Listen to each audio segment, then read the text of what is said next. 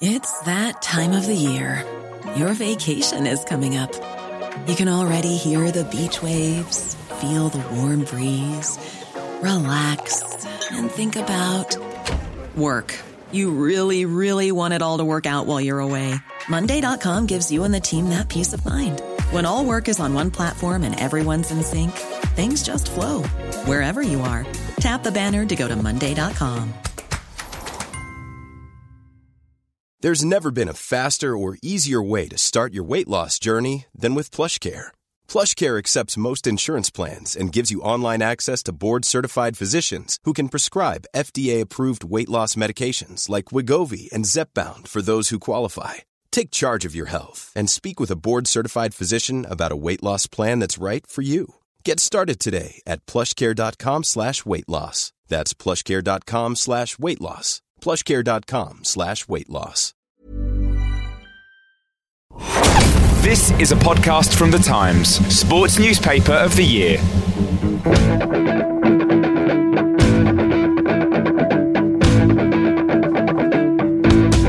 Hello, I'm Gabriel Marcotti, and welcome to The Game, your audio analysis of the week in football. This week, I'm joined by Rory Smith, a rather ill-sounding Tony Cascarino, and, of course, from Ripperton, it's Mr. Ollie Kay. Later on, we'll be discussing empowerment and controversy at White Hart Lane. But first, we go to Villa Park. Ollie, I feel stupid even asking this question because I feel like we say this every week, but some pretty remarkable stats involving United. I think it's 17 games they've played this season. 10 times they've had to come from behind. They've made up 15 points in that run. Is there any logical, rational reason for this? Because they seem to be such outliers, and it just doesn't make any sense to me. Well, it's not such an outlier when you consider that Manchester City seem to be doing something similar. And I would say that in the case of both City and United, there's a real vulnerability about them this season in the way they're defending. But it always seems like the earlier teams score against them, the more they sort of are in danger of being swamped in the closing stages. We saw it with City yesterday against Tottenham. We certainly saw it on Saturday with United swamping Aston Villa in the closing stages. I think teams just panic when they lead against them. United never panic, and the teams that are defending against them sort of almost seem to succumb to this feeling that it's going to happen, and you know, even on days when United don't hit top form, it does seem to happen. Take a lead, sit back, counterattack, kill the game. Isn't this sort of a legitimate way of playing against United when you have the lead? It is, yeah, and that's why teams do it. Too often, teams just cede the initiative. They seem to sort of almost expect that wave to come from United, and then they're sort of surprised when it does. But why does it happen? Well, I think it happens because it's happened so much. Basically, it's kind of this sort of self-fulfilling cycle that everyone expects United to come back from 2-0, 2-1 down to win, so they do, and teams kind of acquiesce to their fate. And you can see it two ways. You can either see it as United attacking brilliance, or you can see it that teams are kind of waiting for this to happen. And I think both kind of exist. Both are true. Ollie, let's talk Chicharito, because obviously, that's one of the ways you can read the game is that's really what changed it. At halftime, he comes on for Ashley Young. They move things around. Wayne Rooney starts sitting deeper in his new number 10 position, as some people like to call it. And this guy goes and scores what everybody here calls a hat trick. What some of us old school people say that if the ball goes in off Ron Flores' backside and was not going into the goal, probably shouldn't have counted. But regardless, changes the game.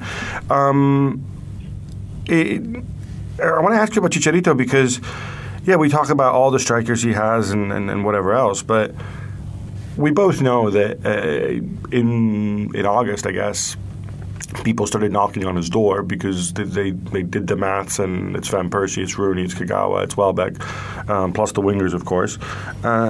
He stuck around. Sir Alex wouldn't let him go, and now he's rewarding him. Are you surprised by how it's turned out? I was slightly surprised by how it didn't turn out so well for him last season, where he seemed to have he seemed to sort of hit a bit of a block in his development after that brilliant first season. His form last season, there were goals here and there, but there was never the sort of persistent threat that there had been previously. And it seems like he's got back into the groove over the last few weeks in particular. His record this season seems to be better, particularly coming off the bench. And his performance on Saturday, it's an understatement to say it was game changing. He was brilliant. His movement was fantastic for the goals, and obviously the marking was particularly slack for the third one. But it's he has got everything in his locker to be the sort of Solskjaer type. Who comes off the bench to score, or who sort of comes in, does a great job for one game, moves out again for 2 games, comes back in again. He seems to be a player who adjusts very well to that type of role, and I think that is the type of thing that, when we talk about teams that have 4 great strikers or whatever, it's essential that at least 1 or 2 of them are willing to play that squad game, and he is seemingly willing to do it and very good at it. Cass, I want to ask you about that because at that age, sort of 23, 24, that he's approaching, is that what you want to do? Do you want to be a Solskjaer type?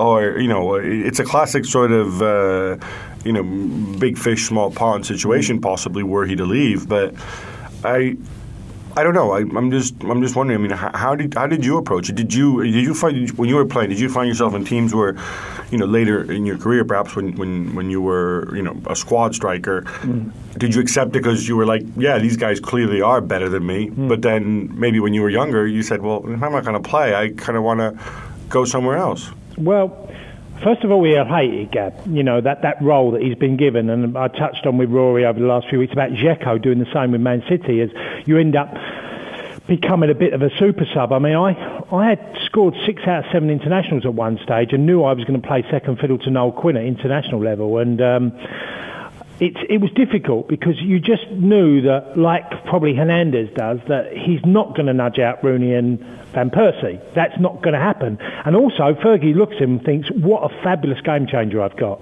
I've got a guy I can sling on. I know he can turn around a match for me. And that makes it even more unfortunate in some ways for Hernandez, because now he's found a role where he seems to fit perfectly. I mean, this super sub thing, lots of clubs love to have them. United have had it before, and Oliver just touched on the Solskjaer, which is a perfect, sort of comparison. But I looked at sort of, maybe Chelsea are hoping that Victor Moses might do that. Dzeko has certainly done it for Man City, and you look at him and you just think he's too good. I think he's a fabulous striker. He's one of them. He never stops moving. So he's very hard to mark. He will get all types of goals as well. If you take his third goal, it's all about getting half a yard, getting across a body, gets his head on it and buries it in the bottom corner, because he's a very good header of the ball. And that's what's going to be frustrating for him, because I just can't see him long term getting down a firm fixture in the team. Unfortunately for him. So that being the case, then, Roy, I mean, and Hernandez is a bit unusual in the sense that he's an intelligent guy. He's got some university as well. He comes from a certain background.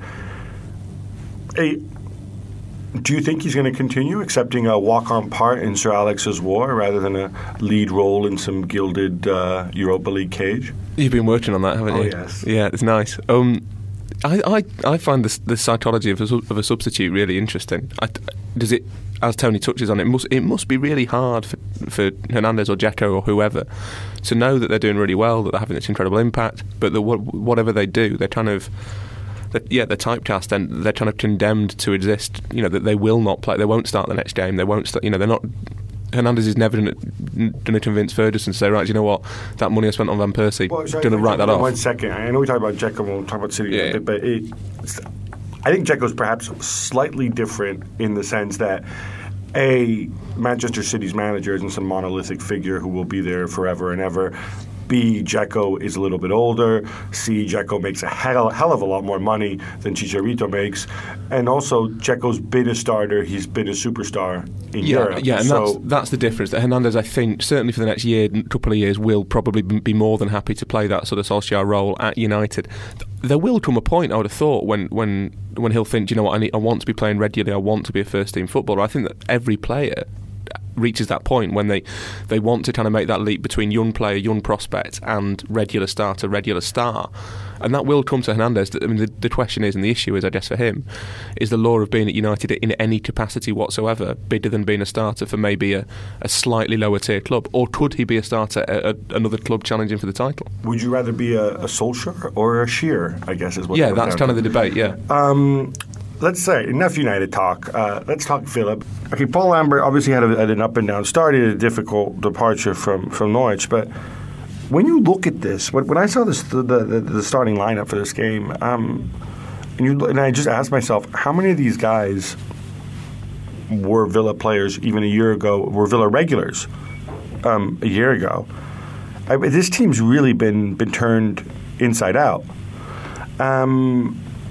Is that something that, I mean, if you want to be really cynical, you say Lambert's doing this to give himself an alibi and he's playing the kids because nobody will boo the kids and whatever.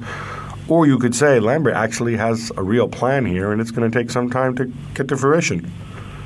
Well, it seems to be slightly sort of similar to the Brendan Rodgers thing at Liverpool, where Rodgers is playing a lot of younger players. He's the squad looks a lot younger, looks a lot thinner, looks a lot hungrier, perhaps, but there's an awful lack of experience. And I mean, one thing both clubs have got in common is American ownership. American ownership seems to be about keeping costs down. Obviously, there's a value thing, but there seems to be a great desire to keep costs down and not invest hugely in aging players on bigger salaries, which I think they've both had before. Sorry, Ollie, they did that before, of course, when your friend Martin O'Neill was there, and we saw how well that worked out. That's what I was saying. They both had their fingers burnt on that. They're both going in a different direction, and I think a lot of people, a lot of fans of both of those clubs are very encouraged by it and think it's a great healthy thing to be doing, and it certainly looks progressive. But you wonder to what extent it's about not investing rather than about getting value. Villa, I think, you look at them the last few seasons, it's just looked incredibly stale at Villa Park. Everything has looked stale since perhaps the final months of O'Neill's time.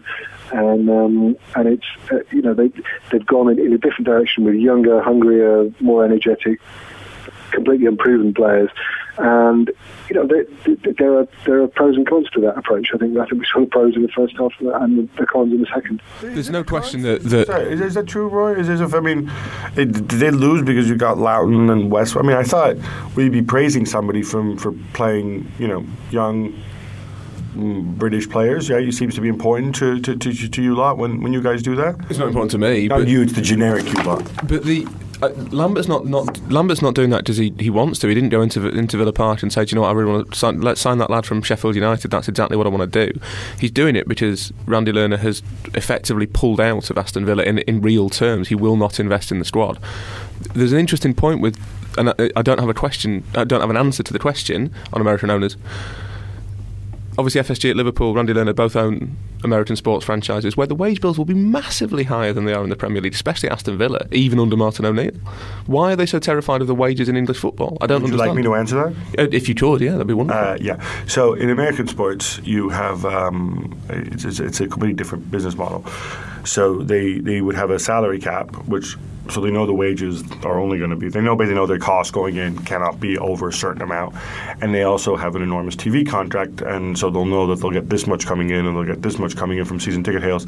The only variable really over the course of a season for them, for whether a franchise makes or loses money, is going to be a little marginal amount related to attendance and a little bit related to merchandising. Okay, that's all it is. In England, it's very different. Surely, in the Premier League or any European football league, it's not a complicated business. you must roughly know what your income's going to be, certainly from telly and from season ticket sales, roughly. I agree that there's not a salary cap, but there's no reason to asset strip a squad the way that Aston Villa have without reinvesting that money. I think Lambert is a brilliant manager. I think tactically he's really alert. I really like him. He's very promising. I think of that crop of managers, he's the best. But there's a limit to what he can achieve with a squad made up of young players, some of whom are relatively talented, none of whom are going to sort of set the world alight, I don't think, and built on a shoestring. It's just not. So he deserves praise for sort of competing with Manchester United with a team of young players. He doesn't deserve praise for playing young players. He has to play young players. He doesn't have a choice.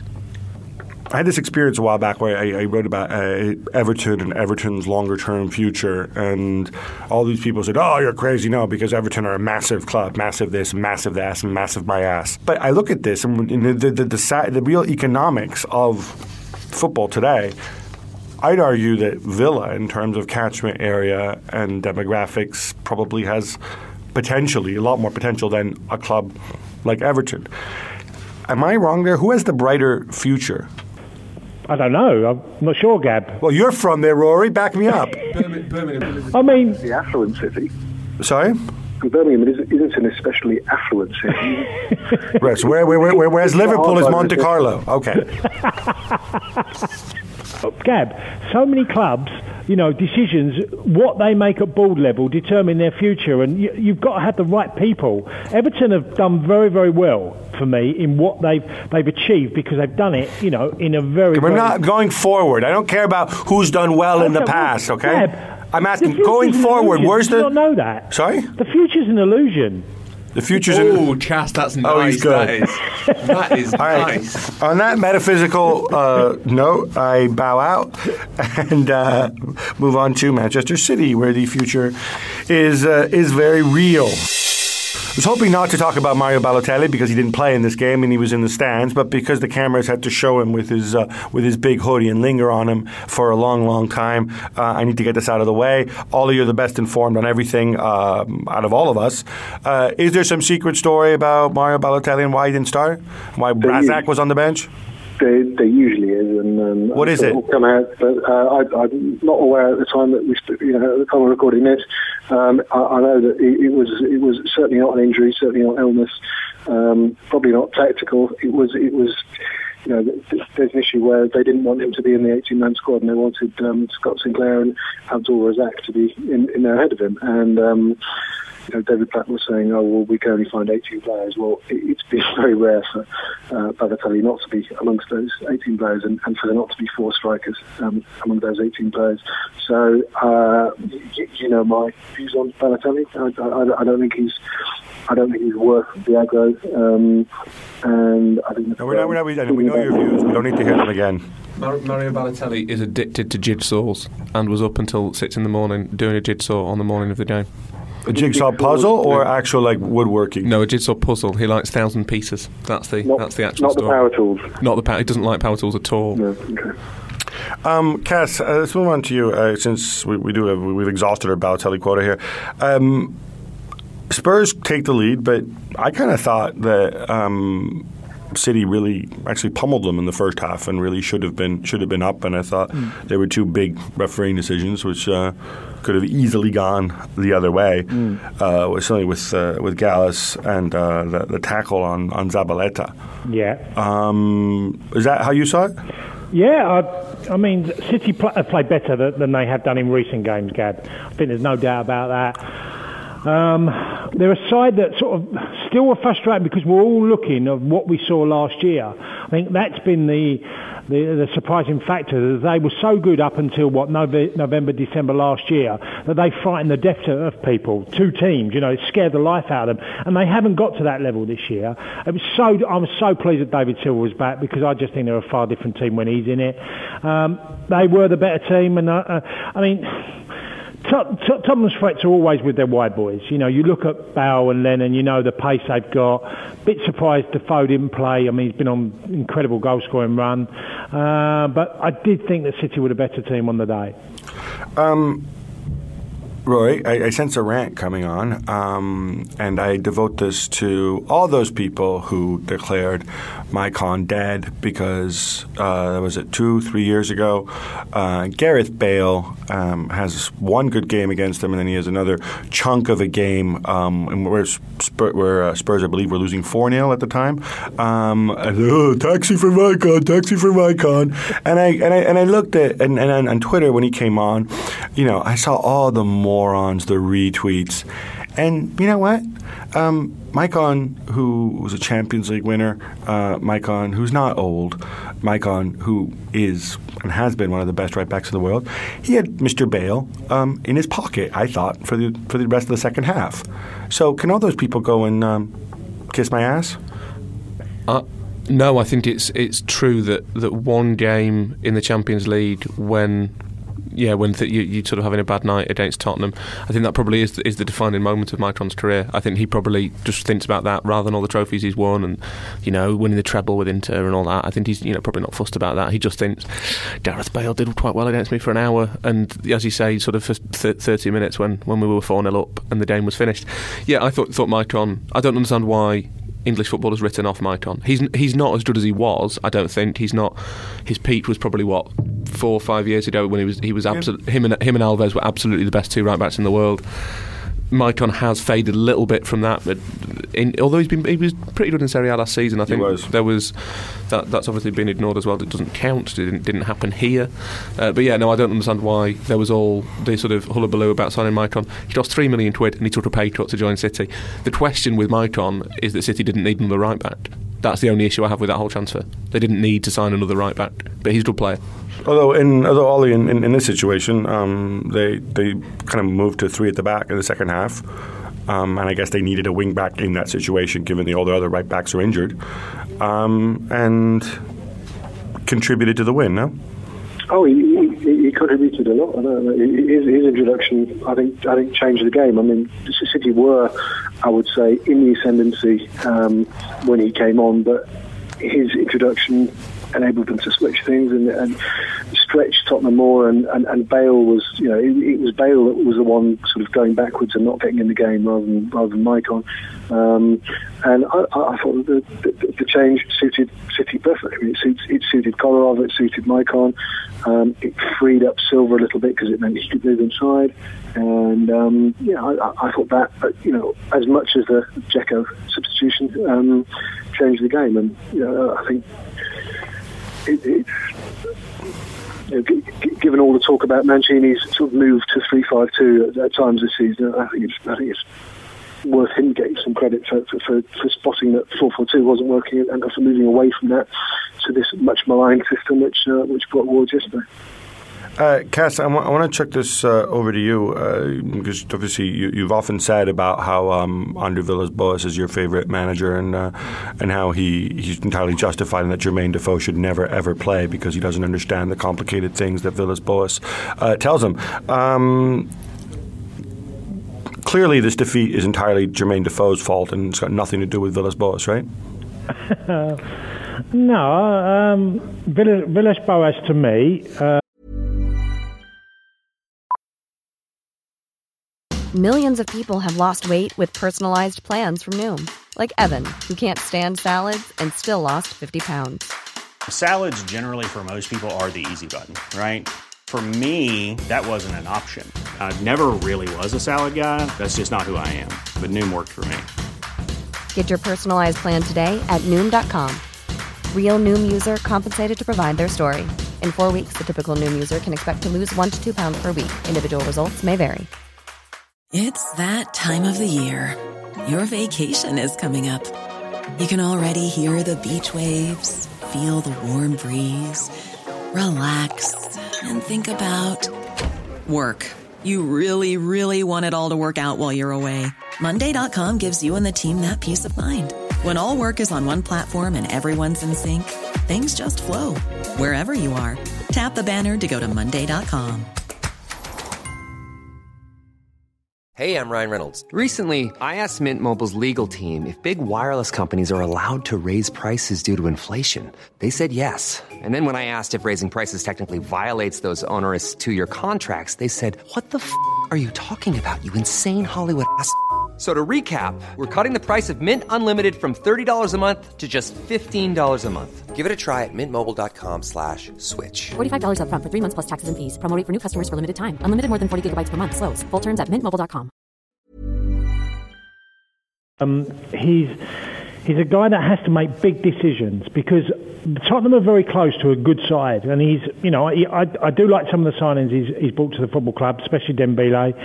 I think they're good players, but I look at the way he sets his team up, and a lot of Tottenham fans have been frustrated by certain teams they play against that they feel they should be superior, that they should take advantage of that and say maybe go 4-4-2. Now, the decision of not playing Jermaine Defoe, and like you touched on, that's tactical and he might not understand it. I don't really understand what a complicated role that would be, because he knows that role. Whether it's because it's Man City away, the team were comfortable. They've been comfortable playing that way all season. And I just thought he got it a little bit wrong. You don't need to do a lot wrong in the modern game, as we know. Lots of top games are on an edge. It can go either way. So if you slightly get it wrong, you're going to lose the game. And I thought that was slightly the case against City. Although City were far better than they've been in recent weeks, I still thought Tottenham just didn't quite get it right tactically for me. Hey, Ollie, can you explain this tactical thing with... Because we had Defoe there, who's not getting younger, and you can call him a super sub or whatever, but it seemed that Villas-Boas so much is predicated upon bringing Adebayor back. They make the loan permanent, and then we never see Adebayor practically, certainly not as a starter until recently, and now it's Defoe. Can you shed any light on what's on the workings of Villas-Boas' mind when it comes to this point? Well, I'm guessing that he just didn't think 4-4-2 was the way to go. No, I'm not about 4-4-2. The 4-4-2 argument. Sorry, I know some people made that point when you put in one striker for another. I think that's just stupid. Why should he play 4-4-2? Well, who says it's more? Exactly. But no, just about Adebayor versus Defoe. Since he's obviously only going to really play one of them, with Dempsey perhaps or Dembele behind. But can you understand why the club would spend a lot of money on Adebayor and then stick with Defoe for the first few months and then make this change now? Well, it's fair enough from spending a lot of money on what is probably the second striker and one of the two sort of out-and-out strikers in their squad. I mean, if they're only going to play one of them or start with one of them in most matches, then that's one issue. But I don't think starting with one striker should preclude them from having another decent striker on the bench. I think if anything, they've got too few strikers rather than too many. But I thought Adebayor did well yesterday. The problem I thought Spurs had, apart from some of their defending and the fact they dropped a little deeper in the second half, was that the three guys behind Adebayor, Lennon, Bale and Dempsey, I thought the three of them were poor.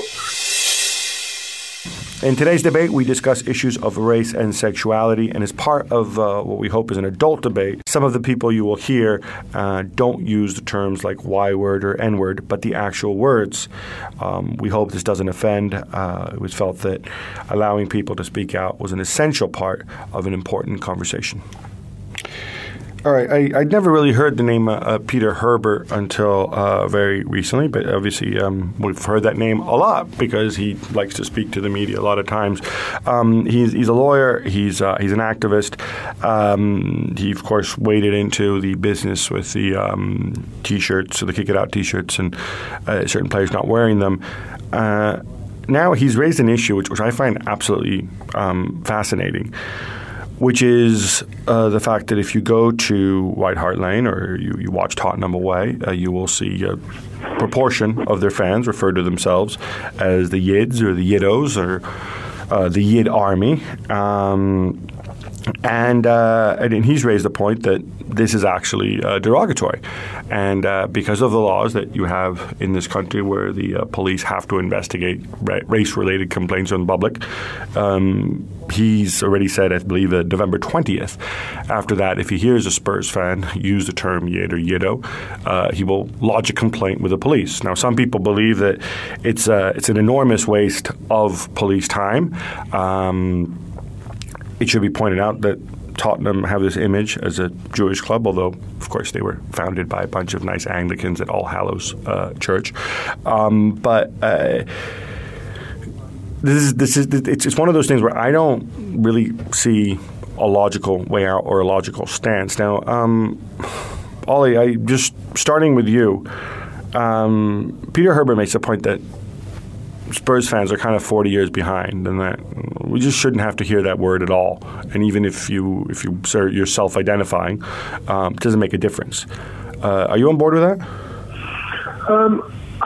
I am broadly. I don't like the word. I have a very distant Jewish background, and that's got nothing to do with it. But it's I was always led to believe Yid was an offensive word, and I know that Spurs fans have reclaimed it almost, and I know that has sort of quashed a lot of the chants that they got coming the other way, which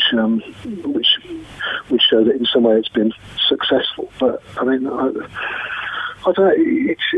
It's such a difficult argument, really. But I mean, instinctively, I feel uncomfortable with it, like I would feel uncomfortable with Chris Rock or somebody like that. So if you're asking me, I don't like it. Ollie, is one difference that when Chris Rock does it, he is actually reclaiming the word, or he can make that argument because Chris Rock is black.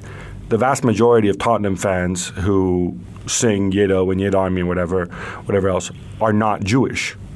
And so when their singing engenders sort of this rabid, unpleasant, anti-Semitic response, it might actually affect them in a different way that it might affect a Jewish person who might have had to deal with anti-Semitism. No, it's quite right. And I mean, isn't there something similar with Ajax and their supporters? That's right. It's and they have done sort of a similar reclaiming almost, and there are all kinds of arguments, and you can't say, well, it's not the same. I'm just saying it's similar, and there's a whole load of things that you could say are similar to it, but it doesn't mean that we should all be comfortable with all of them. I don't buy this argument about reclaiming words with either I'm slightly less comfortable with these things than Ollie. I'm going to refer to as the Y word or the N word, on the grounds that they're still offensive if they're used. I grew up in a Jewish part of Leeds, and that word is considered deeply offensive to Jewish people. That said, this is not the way to try and sort of deal with this issue at all. Tottenham fans obviously the majority aren't Jewish. The Jewish roots of the club, I think, might be overplayed to an extent. I think there's other clubs in England. Obviously, Ollie's already mentioned Ajax, who've got some kind of Jewish links. Sorry, if I can jump in on that point, having written about this in our sister paper, the Wall Street Journal, yesterday, and having same owner, close enough, and having read Simon Cooper's excellent book on Ajax, The Dutch of the War, the Ajax situation, and you should read the book or read up on it because it is fascinating, because that link there is even more tenuous. It's completely non-existent, basically, and it's almost a little bit creepy, given that there were 140,000 Jews living in Holland before the war, and 120,000 of them never came back. So you have a country that actually, you could argue, apart from Poland, lost a higher proportion of its Jewish population than any other country in Europe in the Holocaust, and yet they run around with Jewish colors, and a club that was not founded by Jews had a stadium that many years ago used to be near a Jewish neighborhood, and that is the extent of it. And that I think makes a lot of people uncomfortable. I think it goes well beyond. There's also a high correlation between using the Star of David and whatever in hooliganism and things like that, which isn't the case right now with Tottenham. No, but I think you probably look at the roots of the association. It's probably the same. So Spurs fans call themselves Yidami and what have you, because years ago, I presume, that chant was hurled at them in a negative connotation. That would be logical, so they reclaimed the word. But reclaiming that word doesn't work, because it is still offensive if it's just as a white person can't call a black person the N-word, despite rappers and Chris Rock and whoever reclaiming it for 20 years. It doesn't work. It's kind of a flawed argument. But the problem, that's trying to detracting a little bit from what Peter Herbert's doing, which is taking something that's not meant in a racial context. The non-Jewish Spurs fans chanting Yid Army are not being racist.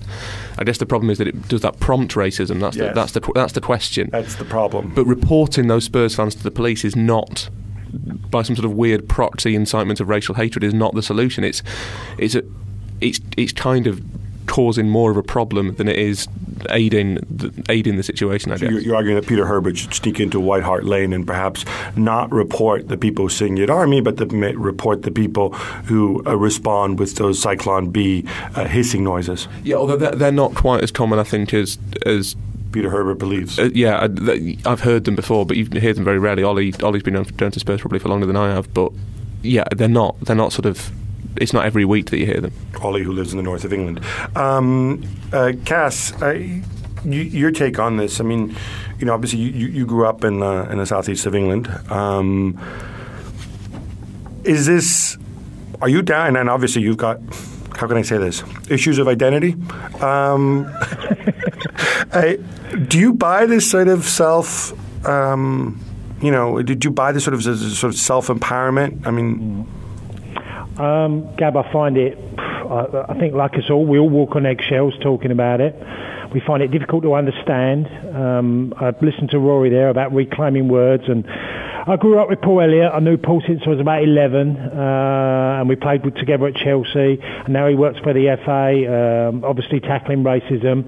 And I remember sitting at a table one day having a chat with Paul, and just saying about the N-word, that black people, will say it, and he then explained to me why it was okay. And I said, I didn't understand it. I said, I can't understand. If it's a derogatory word and it's an offensive word, why is it okay? And, explained all due to the slavery and everything.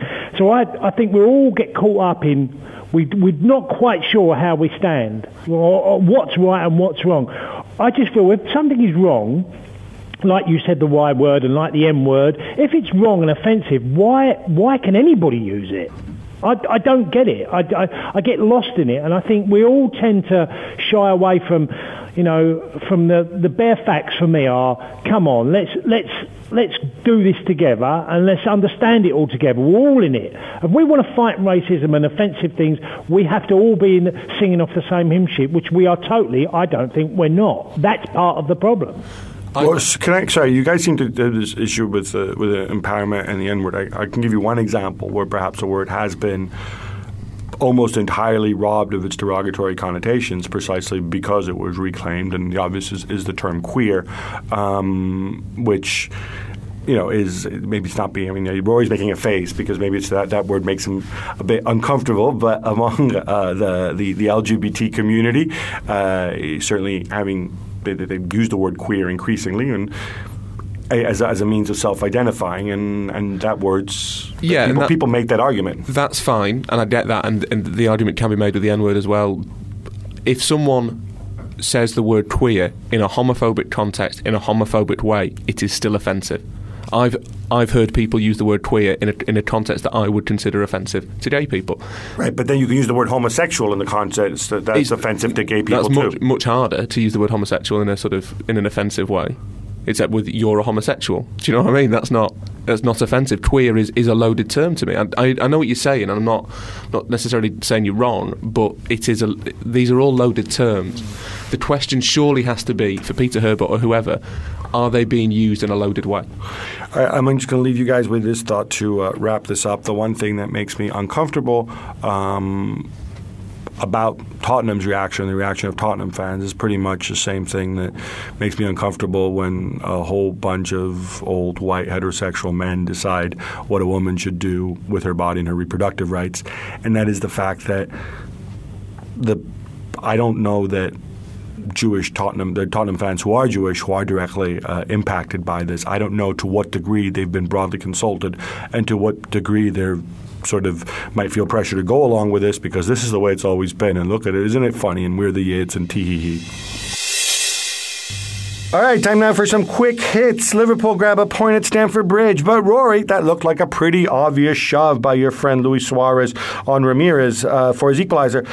Would you rather talk about Suarez's continued cheating and embarrassment, or how maybe a referee behind the goal might have actually spotted it, since evidently Howard Webb was looking elsewhere? Yeah, I think Howard Webb was looking at Jamie Carragher's header to set up the chance for Suarez. It was a push, no question about that. A little bit of cheating, penalty box cunning, I think is how I would prefer to cast it. He played very well. Suarez probably deserved the goal. Yeah, there's no question that in that circumstance, an assistant referee behind the goal line would have spotted it and would have ruled the goal out. No question. That's why it's quite a good idea. Those assistants do more good than harm. Thank you. My sentiments exactly. Great day for Olivier Giroud. Horrible day for Mikel Arteta. 3 goals scored, but 3 goals conceded for Arsene Wenger. Ollie, this one's real easy. Is Arsenal's glass half full or half empty? And if it's empty, how empty is it?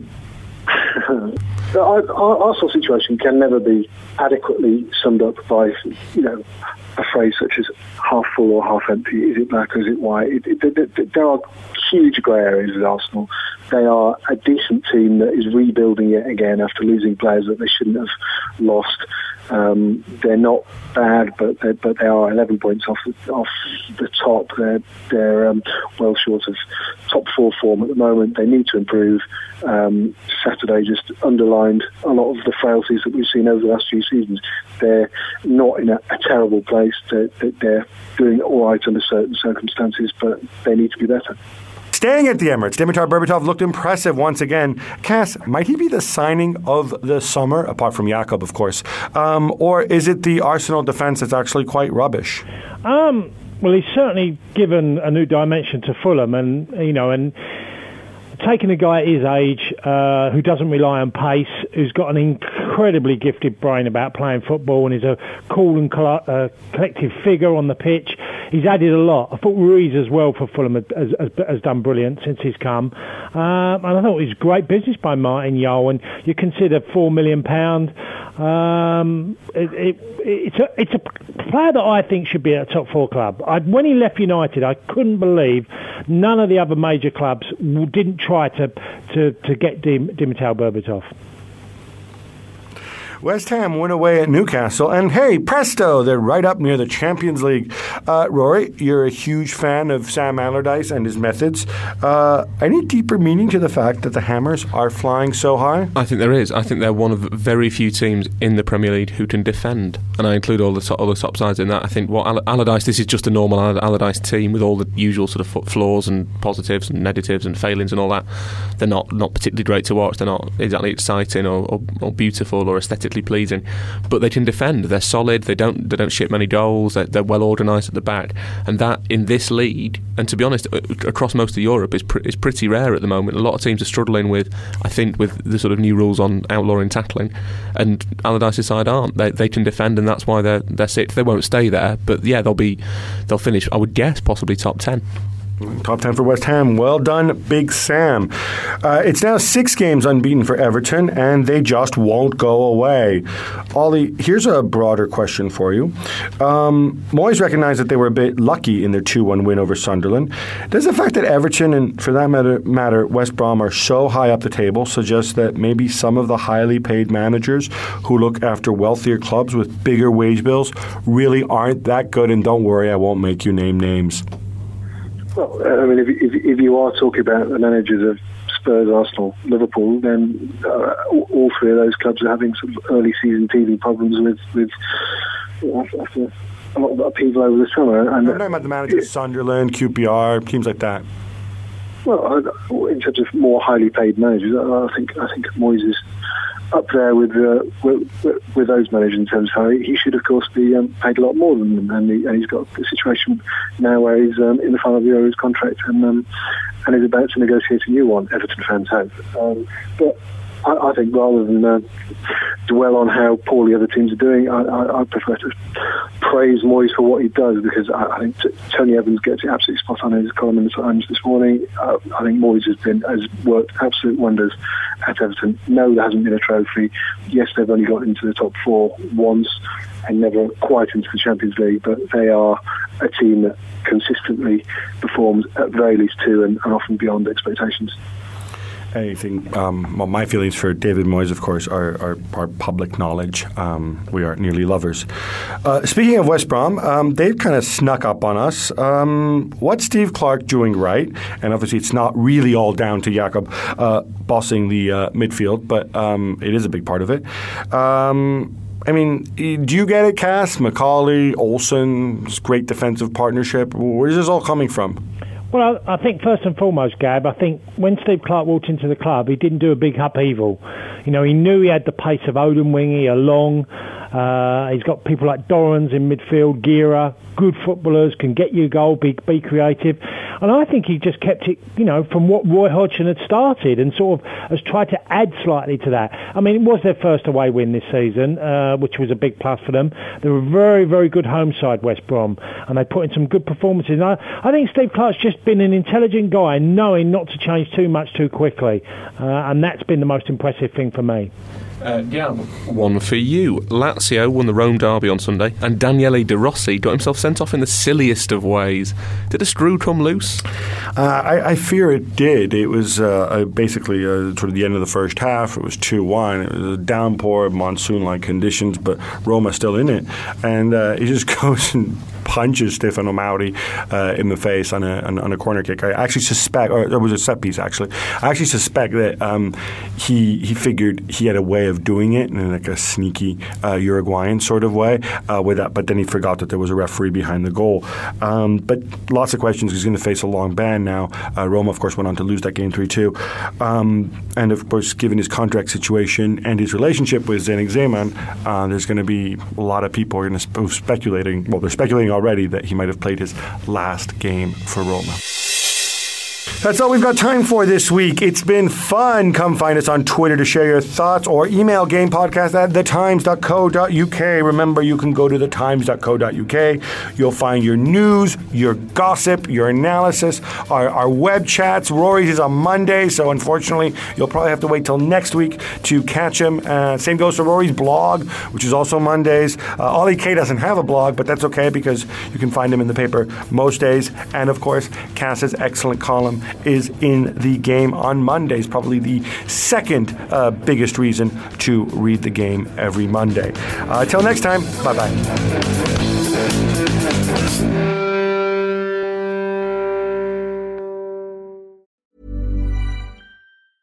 Small details are big surfaces. Tight corners are odd shapes. Flat, rounded, textured, or tall. Whatever your next project, there's a spray paint pattern that's just right.